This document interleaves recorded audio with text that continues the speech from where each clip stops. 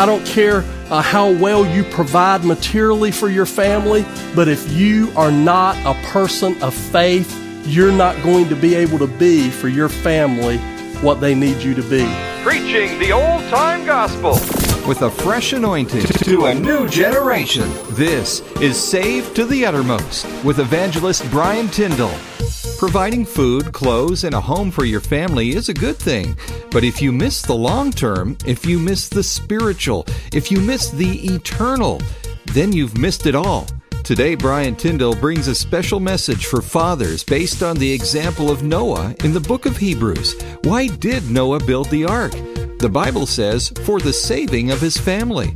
So turn in your Bible to Hebrews chapter 11 and verse 7 for a message entitled, Building an Ark for the Saving of Your Family. Here's Brian.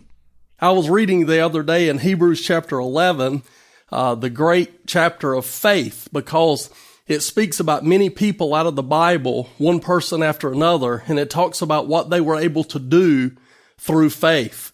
And when I got to Hebrews chapter 11, verse 7, I read these words. It's talking about Noah out of the Old Testament. Noah, who built a great ark, a great ship, when God was going to destroy the world because it had become so wicked. And he told Noah to build an ark. And Noah spent many years, he and his family, building that ark. And when I got to Hebrews chapter 11, verse 7, I read these words about Noah. It says, by faith, Noah, being warned of God of things not seen as yet, moved with fear, prepared an ark to the saving of his house, by which he condemned the world and became heir of the righteousness by faith.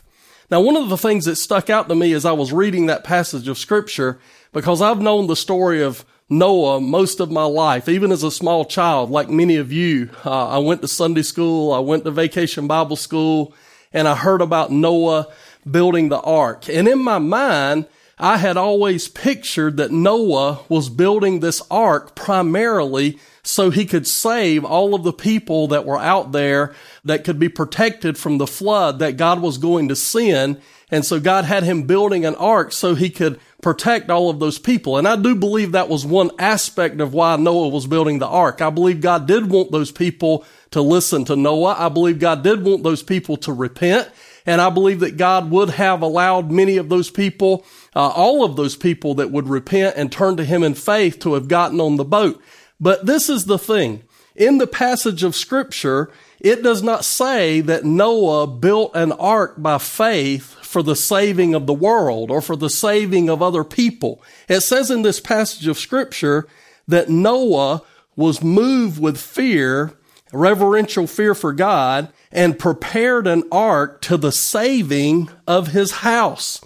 And that got me to thinking about the fact that Noah spent all of these years, many years of his life, preparing, building an ark, and then God used that ark that Noah had built, that Noah had prepared, to be a source, to be a means of saving Noah and his family, his wife, his 3 sons and their wives.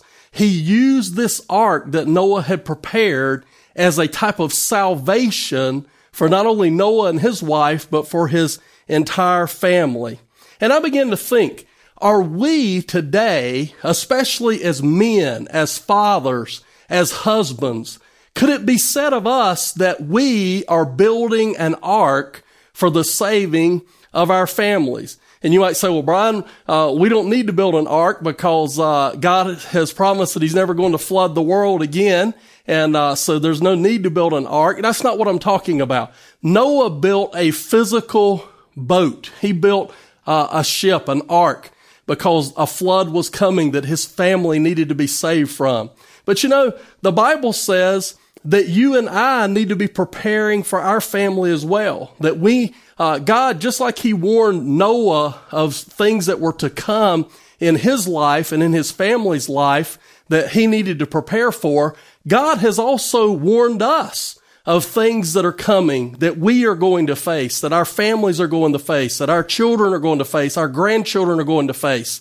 And I believe that as the leaders of our families, that God expects us, just like he expected Noah to spend his life building an ark for the saving of his family, I believe he expects us, men and husbands and fathers in particular, to spend our lives building an ark for the saving of our family. Now, this message isn't just for men. I believe this is equally true of women and mothers. I believe that this is equally true of grandparents. I believe that any of us as adults that have families, that God expects us to live our lives in such a way. He expects us to live our lives in obedience to Him. He expects us to live our lives in anticipation of eternity. And He expects us to live our lives in such a way that we would build an ark for the saving of our families. You know, the word family means a lot of things to different people.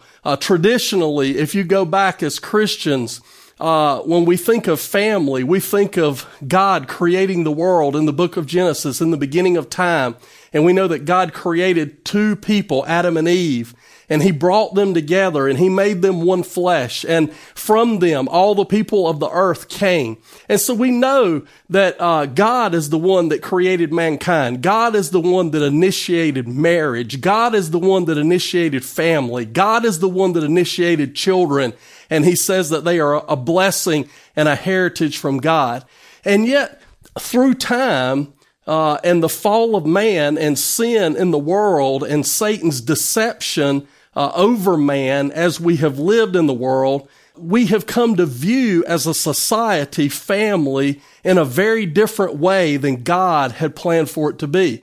For example, you know, I said traditionally, biblically, we think of a family, a biblical family, as being one man and one woman that have come together under God and before God and entered into a marriage relationship. And then as God blesses them with children, that man and that woman that are living together in a right relationship before God as husband and wife are then rearing their children in the eyes of God, and they're seeking to do that in a way that would be pleasing to the Lord. That's what we traditionally, biblically think of as family, as Christians. And yet I want you to hear a few statistics that will tell us that the modern day family is very diverse. The modern day family, in many cases, is very different than what we think of biblically.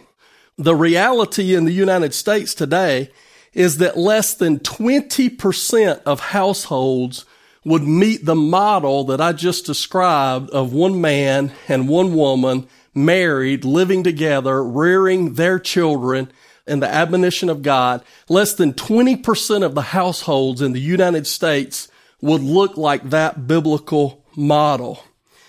In fact, households, families in the United States have become very diverse. I will give you an example. While only 20% of households would look like that biblical model, statistics tell us that over 35% of households in the United States are single households. They're made up of single people living by themselves as adults without a married partner and without children. 35% of the households in the United States look like that. Another type of family that is growing, a type of household that is growing in the United States, around 5 to 7 million households in the United States are senior citizens that are raising their grandchildren because their children either can't or won't raise their own children. And so we have 5 million to 7 million senior citizens in this country that have households, that have families that are rearing their grandchildren. And that's a huge and fast growing aspect of our society. Another group that is growing, maybe faster than any other group, is a demographic of homosexual households. If you look across the United States and you look one state after another state, homosexual households, those that identify themselves as homosexual and they're living with partners and making up families and households, they are growing at a rate of 100 to 700% in almost every state in the United States. And so family and households, homes in the United States are becoming increasingly diverse. And we know that. We know that by just living in society. We know that by looking at the news at night. We know that by observing the things that are going on around us in the world. Families are going through radical change. The idea of family, the idea of marriage, the idea of what it is to be a home, all of those things are experiencing radical change. We have heard for years, and the statistic still holds, that somewhere around 50% of all marriages end in divorce. And that's been going on for years and years and continues to this very time. And there's nobody that understands how much divorce impacts family and impacts children and grandchildren than those that have actually gone through divorce themselves. That's not to say that God can't heal. That's not to say that God can't still help us to have good families, godly families, blessed families. But what I'm saying is this. We see that when we look at the model that God has given us in the Bible of what family is supposed to be, one man and one woman married in the eyes of God, rearing their children, we see that that has been hurt. We see that that is being destroyed. We see that that is being eroded in the country that we live in. In fact, the statistics tell us that half of all the children in the United States will live without one or more of their parents during the first 18 years of their life. Now, I want you to just think about that statistics. Half of the children born in the United States at some point during the first 18 years of their life when they are being reared will live without one or more of their parents for some lengthy period of time. I'm telling you, the landscape of families is changing. A third of all of the births in the United States last year were to unmarried mothers.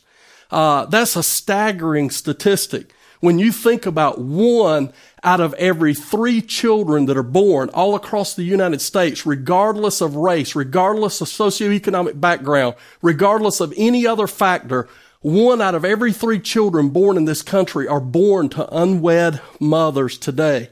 And in certain aspects of society, that figure is much higher. I was listening to one of my favorite African-American pastors the other day, and he was sharing a statistics that in the African-American community, that statistic is over 2/3. While nationally, 1/3 of all children are born to unwed mothers. In the African-American community, it is over 2/3 of the children that are born to unmarried mothers. And so we see that in every aspect of our society, the family is going through radical change. The family is under attack. The family is being assaulted. And I believe the reason that is because Satan realizes that the family is one of our most important assets. The family is the very building block of society. It's the very heartbeat. It's the very foundation of our country. And he knows that if he can destroy families, then he can destroy our nation. If he can destroy families, then he can destroy our children. If he can destroy families, he can destroy the future of our grandchildren. If he can destroy families, he can literally begin to destroy every other aspect of their life, because the family is so critical. The family is so central to every other thing that goes on in my life that if things are not right in my family, it's going to impact every other aspect of my life.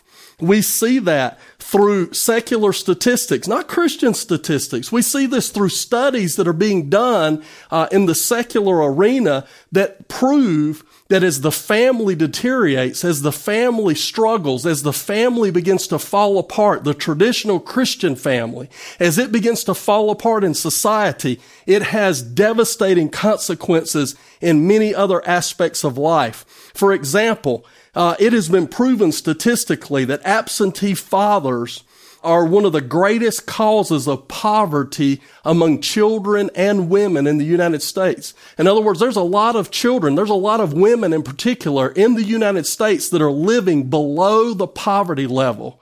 And one of the main reasons, one of the main causes of children and women to live below the poverty level is fathers and husbands that are absent from the home when they ought to be there. And not only does it affect the economic situation, but it has been proven statistically that when a father is absent from a child's life, when a father is not there on a daily basis in the home, it has been proven that it affects other aspects. The children are more likely to be engaged in drug activity. The children are more likely to become involved in alcohol at a young age. The children are more likely to go to prison.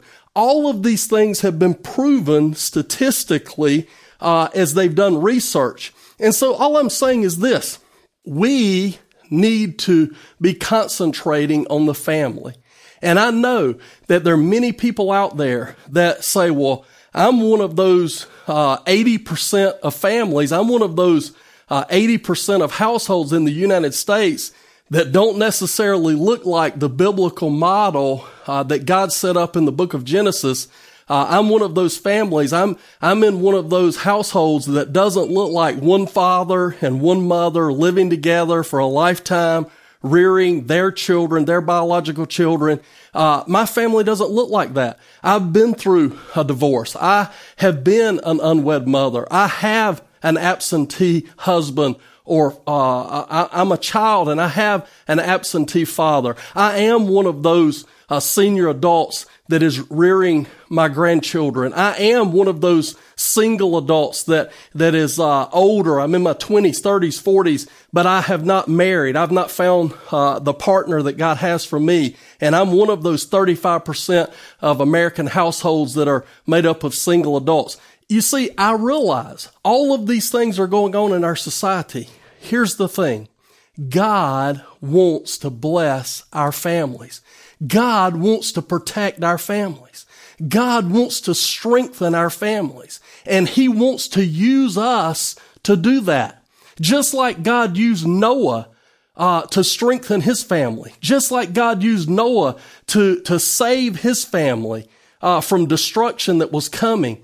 God wants to use us. And one thing that we all have in common, I believe this, we may not all believe the same thing about what the definition of a family is. We might not all believe the same thing about divorce, or we might not all believe the same thing about, fathers being absent from the home, or we might not believe the same thing about unwed mothers. But one thing that I'm confident is that no matter what kind of family you're in or what kind of family you're a part of, you want your family to be okay.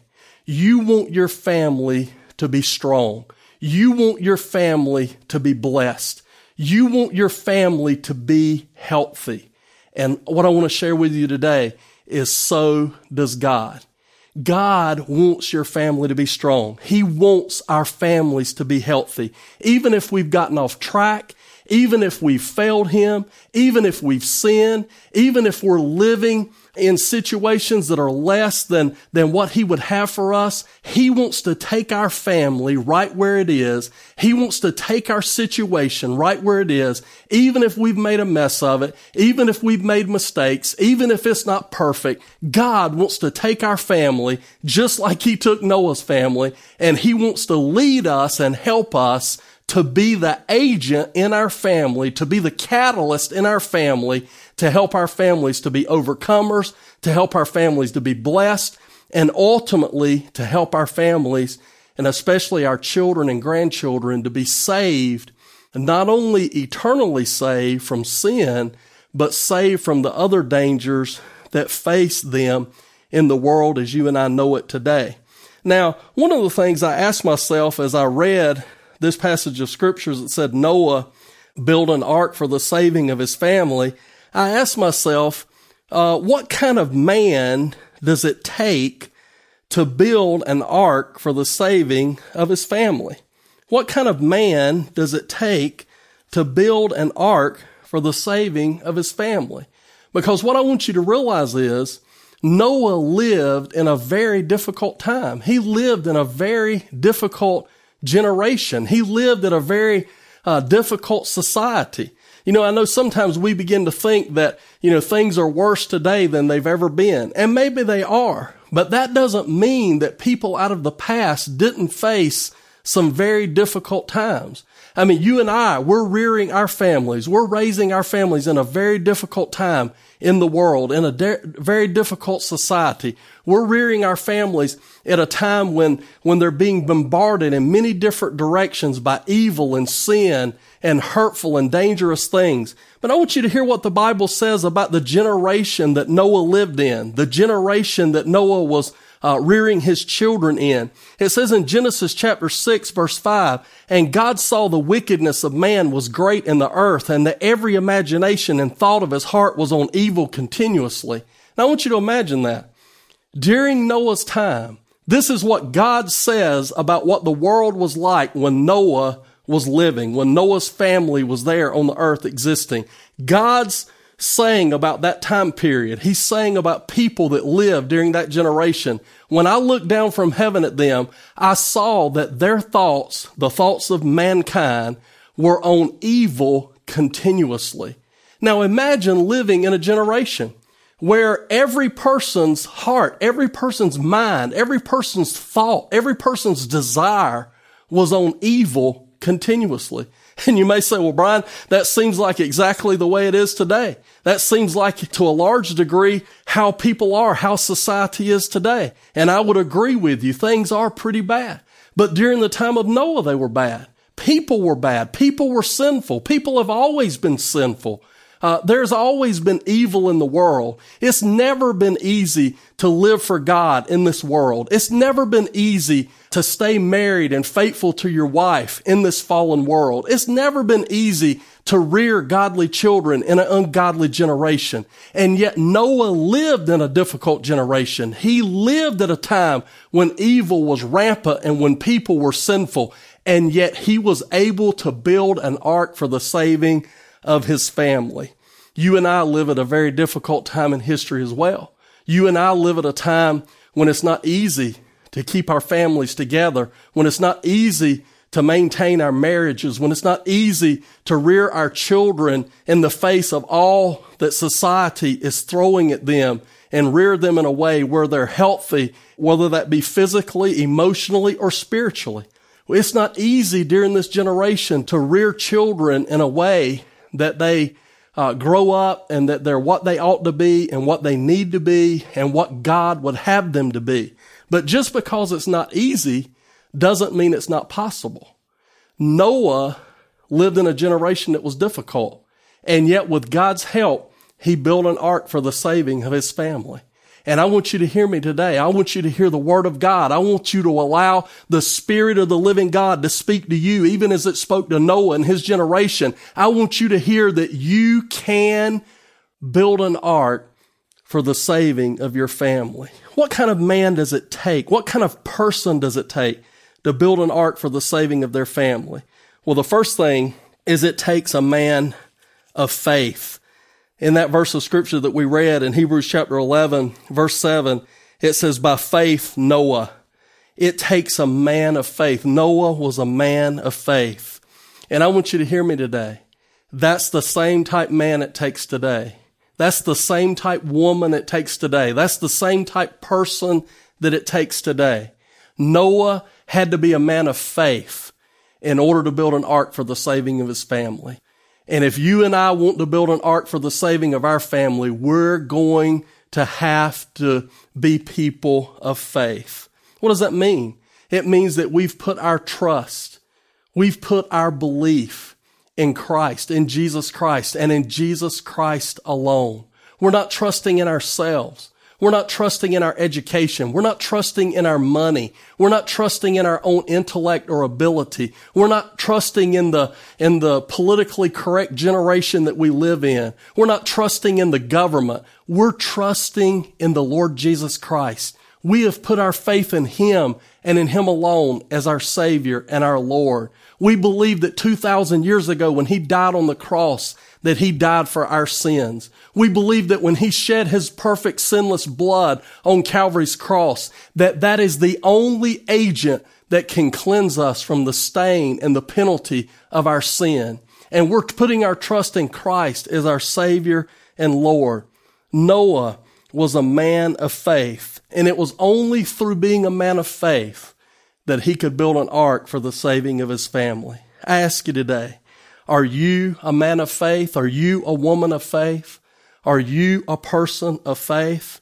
If you're not, I don't care how much you love your family. I don't care how hard you work for your family. I don't care how well you provide materially for your family. You can help them to live in the biggest house, and you can eat at the finest restaurants, and you can drive the nicest cars, and you can dress them in the most beautiful clothes. But if you are not a person of faith, you're not going to be able to be for your family what they need you to be. You can provide them everything materially that the world has to offer, but you're not going to be able to provide them the most important thing. You're not going to be able to be a spiritual leader in their life. You're not going to be able to be used of God to be that person that helps build that ark for the saving of your family that you love so dearly. We need to be people of faith. And then secondly, a man that's able to build an ark to the saving of his family is a man that's saved by God's grace. In Genesis chapter 6 and verse 8, the Bible says, "But Noah found grace in the eyes of the Lord." It's interesting that this is the very first time that the word grace is used in the Bible. It's in Genesis chapter 6 and verse 8, and it's in reference to Noah. What is grace? Grace is the unmerited favor of God that is bestowed on a person, not because of who they are or what they've done, but it is the grace of God. It is that unmerited favor of God that is poured out on sinful man because sinful man has confessed sin and repented of sin and put faith and trust in Jesus Christ and in Christ alone. And they're leaning on Christ, and they're depending on Christ, and they're walking with Christ and serving Christ and worshiping Christ. And they receive the grace of God. Noah was a man that had the grace of God. And I'm telling you, in the world in which you and I live, if we don't have God's grace, and if we don't have what the New Testament says, that not only God has given us grace, but he gives us more grace. He gives us grace not only to be saved from our sins, but he gives us grace to face tomorrow. He gives us grace to deal with this problem, this situation. He gives us grace to find an answer to this problem. He gives us grace to rear our children in a difficult time and in a difficult age. He gives us grace to be able to continue to walk forward in our marriage, even when it gets difficult. Whatever it is that you face in this life, you cannot face it adequately. You cannot face it victoriously without the grace of the Lord Jesus Christ. Noah was a man of faith, and Noah was a man of grace. He had God's grace in his life. And I can tell you today, my friend, I know that you love your family. I know that. No matter what your family looks like, no matter if it's a dysfunctional family, no matter if it's a splintered family, no matter if it's a broken family, it doesn't matter what your family is like. I know that you love your family. But we're not going to be able to help our families, and we're not going to be able to build that ark for the saving of our families if we're not people of faith and if we don't have the grace of God in our lives. Notice also that Noah was a godly man, and he had godly character. And if we want to be people that can build an ark for the saving of our family, we're going to have to be godly men and women, and we're going to have and exhibit godly character in our lives. Notice what the Bible says. Notice what God himself said about Noah and his character. In Genesis chapter 6, verse 9, it says, "These are the generations of Noah. Noah was a just man and perfect in his generations, and Noah walked with God." Three things that it says about Noah in that verse that show us that he was a man of character, Christian, godly character. It says in that verse that he was just. It says that he was perfect or blameless. And it says that he walked with God. And that's how I know that Noah was a man of character. Because when God looked down at Noah, he didn't see a perfect person. By the description that we get here, I want you to understand the Bible's not saying that Noah was a sinless person, that he was without sin. The Bible's clear that we all have sinned and come short of the glory of God. The Bible's clear that the only person that has ever lived on this earth without sin is Jesus Christ. And so Noah was not able to build an ark for the saving of his family because he was sinless. He was able to build an ark for the saving of his family because with God's help, he was saved. His sins had been forgiven and cleansed. He had the grace of God shed abroad in his life, and he walked every day as a godly man and godly influence and godly example here on this earth. He was a just man. He did what was just. It didn't matter whether he was dealing with his wife or whether he was dealing with his children, or it didn't matter if it was in his business or in his work or in his money, dealing with money. He was a just man, and we're going to have to be just men. The scripture says he was blameless. In other words, as much as it depended upon him, he sought to be in a right relationship, not only with God, but with other men. He sought to live in such a way that no one could point to him and say, you've done wrong. You're acting wrong. Your attitude is wrong. Your actions are wrong. Your words are wrong. Noah wanted to be a blameless man. He wanted to walk in the ways of God and in the will of God and in obedience to the word of God. And he did that because the scripture says not only was he a just man and a blameless man, but the scripture says that Noah walked with God. He wasn't perfect, but every day Noah got up and his intention was to walk through that day with God. If it was dealing with his wife, if it was dealing with problems with his children, if it was dealing with problems with paying the bills or problems with his work or problems with his relationships with other people, whatever it was, Noah got up every day and he didn't seek to walk alone. He didn't seek to walk with the evil people of this world. He didn't seek to walk with the politically correct crowd or the majority. He didn't seek to walk in the power of his own strength and intellect, but he sought to walk with God. My friends, I want to ask you today, what kind of person are you? Are you a Christian? Number one, have you put your faith in Jesus Christ and in Christ alone? Have you confessed your sin and asked for the forgiveness and cleansing that can only come through Jesus Christ? Have you repented of your sin, turned away from your sin, and turned to Jesus Christ as your only hope? If you haven't, then you don't have faith in Jesus Christ, and you're never going to be able to be the person for your family that they need you to be, that you want to be, and that God intended for you to be. Are you a person that is living with the grace of God? And not just saving grace, but more grace. You're living in such a way that God can pour out his grace on you daily, that you can have that unmerited favor of God, that unmerited blessing of God in your life. And then thirdly, are you a person that exhibits Christian, godly character? Are you walking justly?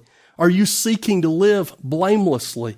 When your children, when your wife, when your husband, when your family, when your neighbors, when your coworkers look at you on a daily basis and they see that the way you live, they see the way you act, they see the attitudes that you exhibit, they see the words that come out of your mouth, they see the places that you go, they see the desires of your heart, would they be able to say about you, you know what?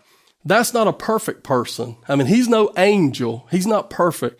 But I can tell you what, that is a godly man. That is a godly woman. They ought to be able to say that.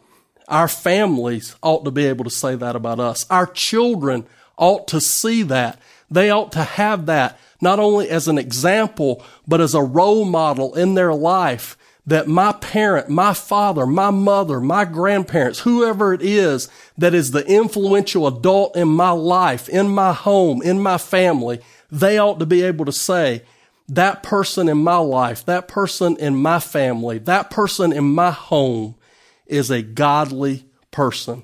They're a good person. They do what's right. They act justly. They live blamelessly. They get up every day and walk with God. Do you want to build an ark for the saving of your family? Then be a person of Christian character. But not only that, Noah was also a man that obeyed the word of God completely. Noah was a man that obeyed the word of God completely.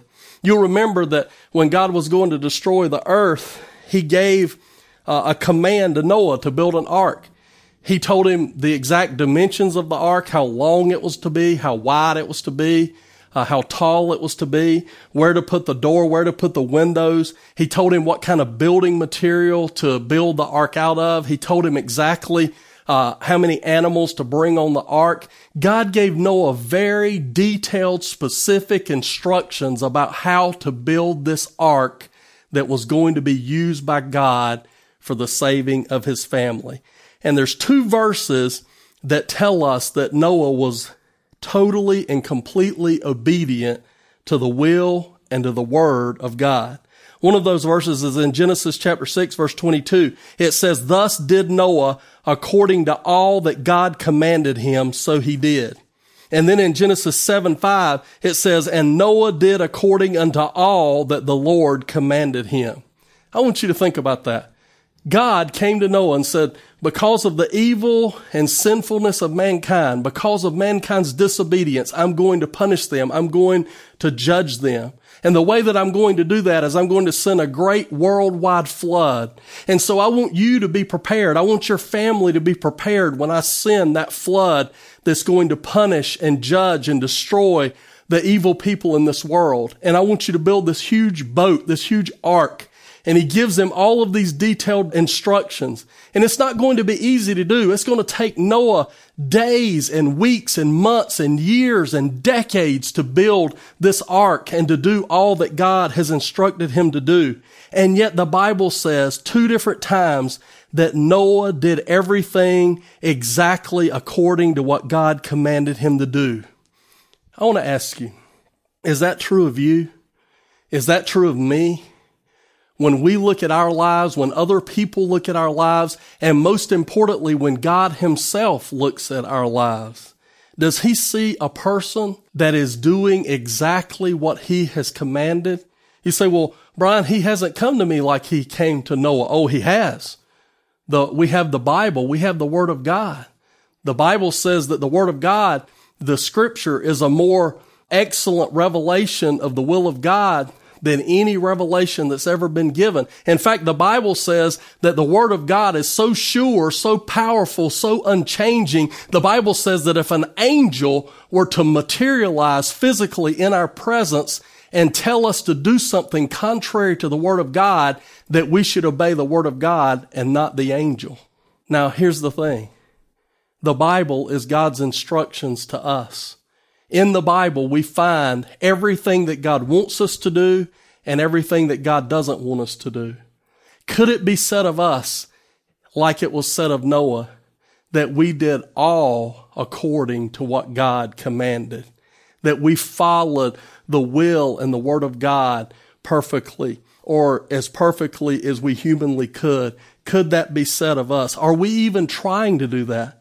Are we even reading the Word of God? Are we even studying the Word of God, much less obeying and applying the Word of God in our life? I don't doubt that we love our families, but listen to me today. Our families are under attack. The family unit in America is shaking like an earthquake is shaking buildings. The Satan and evil and the sinfulness of this world is shaking the very foundation of our families, the very foundation of our marriages, the very foundation of our children and grandchildren's future. And one of the only hopes that we have, certainly we have hope in Jesus Christ. That is our primary hope. But earthly speaking, humanly speaking, God wants to use us as Christians, as adults, as husbands, as wives, as the spiritual adults and leaders in our families, in our households. God wants to use us just like he used Noah. Just like he used Noah in a difficult generation to build an ark for the saving of his family. He wants to use us to build an ark for the saving of our family, but we're never going to be able to do that. And we're never going to be people that are capable of doing that if we don't obey the Word of God completely. And then finally, I want us to see that Noah was a man that lived for eternity. And the only way that he was able to build an ark for the saving of his family was because he was a man that lived for eternity. You say, well, Brian, what's the other alternative? I mean, what is there other than living for eternity? Well, you could do what most people are doing. Most people on this earth today, most people in America today, they are not living for eternity. They're living for today. They're living for tomorrow. They're living for this world. They're living for physical things. They're living for material things. They're living for sinful things. They're living for fleshly things. They're not living for eternity. And as a result, we have people in the family that are not living for eternity. We have husbands in particular, fathers in particular, that are not living for eternity. They're living for today. We have mothers that are not living for eternity. They're living for the physical, material things of this world. And as a result, Satan is attacking our families. He's killing, stealing, and destroying our families, our marriages, our children, our grandchildren. We're watching the very institution that is most critical to our society. We're watching the people that are closest to us and that we love the most. We're watching those people suffer. We're watching those people stray away from God. We're watching those people, in many cases, slowly destroy their lives and their families and their futures and especially their eternities.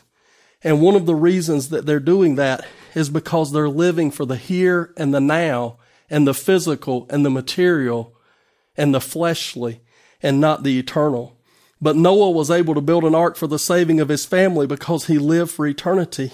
How do I know if I'm living for eternity? Very quickly, let me give you a couple of ways to know. You know that you're living for eternity if you believe what God says about the future and you prepare for it.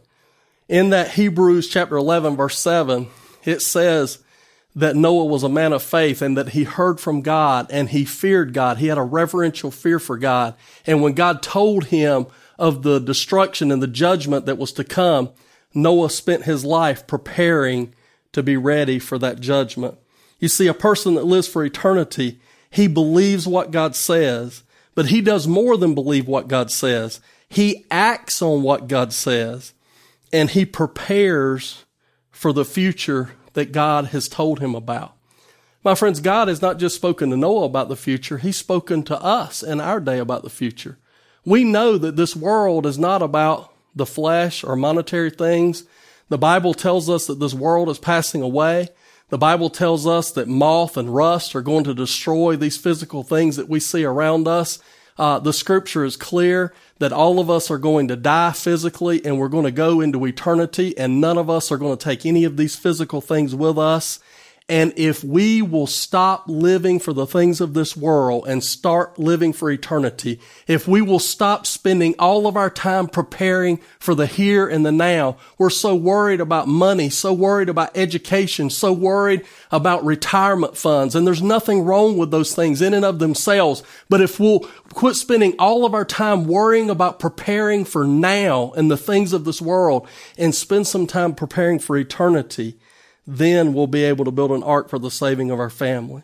Secondly, Noah was motivated by reverential fear of God and not by worldly opinions.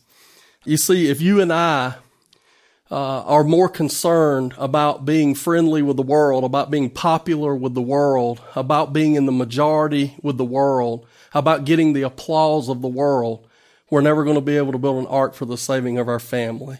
What's going to have to be more consuming for us? What's going to have to become more important to us? What's going to have to become our greatest motivation is going to be a reverential fear for God. That we love God and that we realize He's not only our God, He's our Creator, and He's also ultimately our judge. That we're going to stand before Him one day and give an account of our lives, give an account of our families. Those of us that were given positions of responsibility, those of us that were given children and grandchildren, and He put us over them, and we did not take responsibility. We did not lead. We did not provide. We did not prepare, and we did not prepare them. We're going to give an account before Him. But a person that's motivated in their life by reverential fear for God and not by acceptance of this world, they're a person that can prepare for eternity. Also, Noah was a person that had a biblical worldview and not a secular worldview. And in the world that we live in today, the vast majority of people have a secular worldview and not a biblical worldview. The statistics tell us that around 60% of pastors, preachers, full-time vocational ministers, around 60% of them even have a worldview and not a biblical view today. That means that when we think about life and we think about what's right and what's wrong, when we think about what the answer to problems are, we can either think from a biblical view, we believe what God has said, or we believe what the world is saying. And so I ask you today, is your view about family, is it a biblical view or a worldly view? Is your view of marriage, is it a biblical view or a worldly view? Your view of abortion, is it on a biblical view or a worldly view? Your view and understanding and belief about child rearing, is it a biblical view or a world view? Your view about money and materialism and how to spend money, is it a biblical view or is it a secular worldview? All of these things show us where we're at and what kind of people we are and what kind of lives we're living. If we want to be people that can build an ark for the saving of our family, we must have a biblical worldview. That means I don't care what the majority of the people think. I don't care what the majority of people say. I don't care what the secular, what the elitist, what the intellect. I don't care what those people are saying and thinking and teaching and believing. I have one question, and that is, what does God have to say on this subject? And whatever the Bible says, whatever God says, that's what I say. Whatever God says, whatever the Bible says, that settles it for me and for my family. And my friends, if we will begin to live this life, and if we will begin to fulfill our roles in the family with a biblical worldview and not a secular worldview, it'll change, radically and eternally change the direction of our families. And then finally, we know that we're living for eternity like Noah was living for eternity because he became an heir of God's righteousness, the Bible says in Hebrews chapter 11, verse 7. Noah became an heir of God's righteousness, and he left that as a legacy for his family and for his children. We know that we're living for eternity when we have become an heir of the righteousness of God, not human righteousness, not righteousness that's come from us by being a good person or being religious or doing good works or being a church member. No, I'm not talking about human righteousness. I'm talking about we have received a righteousness from God through faith. Jesus Christ has become our sin, and He has made us the righteousness of God in Him. We have put our faith in Christ, and He has bestowed on us His grace. We have put our trust in Jesus, and He has washed us from the stain of our sin through His shed blood. We have confessed and turned away from our sin, and we've turned to Christ, and we've been born again by the Spirit of God into the family of God. And we have the righteousness of God, and we are seeking to live righteous lives, and we are passing on to our children a legacy and a heritage of righteousness. My friends, I'm telling you today that our families are under attack. Our marriages are under attack. Our children, those that we love more than any people on this earth, our children, our grandchildren, we love them. We would do anything for them. They are under attack. Satan is working, and he's using the things of this world to kill and to steal and destroy in the people's lives that we love the most. And we can be used of God to stand in the gap. We can be used of God to build an ark for the saving of our family, for the saving of our children and grandchildren. And you say, well, Brian, Noah built a physical ark of wood and building materials. What is the ark that we are building? Our instruction manual is the Bible, and our ark is Jesus Christ. And did you know that when Noah built that ark, that it had one door, only one? And God told Noah, when he told him to get on there with his family, that he was going to destroy the earth, he told Noah and his family to get inside the ark. And the Bible says that God himself shut Noah and his wife and his sons and their wives in. God himself shut the door. And he doesn't say that he shut those other people out. It says that he shut Noah and his family in. I'm telling you, my friends, our families are under attack. Satan is wanting to kill, steal, and destroy your family. He's wanting to kill, steal, and destroy your marriage. He's wanting to kill, steal, and destroy the very children and grandchildren that you love more than anything else on this earth. And one of the ways that God is trying to stand against what Satan is doing is he wants to use you and I to build an ark for the saving of our family. And the instruction manual is the Bible, and Jesus is the ark. And if we will walk our family, if we'll walk ourselves and our family with God's help, if we'll lead them and guide them and encourage them and pray them into the safety and the sanctuary of Jesus Christ, he will shut us in to his salvation. He'll shut us in to his eternal life. And Satan will never be able to kill, steal, and destroy in our lives, in our families, and among our children and grandchildren. My friends, we can't save our kids. We can't save our grandkids. Only Jesus Christ can do that. But we can certainly be one that leaves a legacy of righteousness. We can certainly be one that is used of God to build an ark that they can enter into. I pray that you'll do that, my friends. I pray that you'll do that, not only for yourself, but for those that you love so much in your family. In Jesus' name, amen. Leaving a legacy of righteousness. It's a big vision for your family, and it's possible only if we let God use us to do it. You've been listening to Saved to the Uttermost and the teaching of evangelist Brian Tyndall, founder and president of Uttermost Evangelism. Our message today was entitled, Building an Ark for the Saving of Your Family. And if you'd like to hear it again, you can stream it free on our website, uttermostevangelism.org. You know, if we want to save our families, we need to be saved first.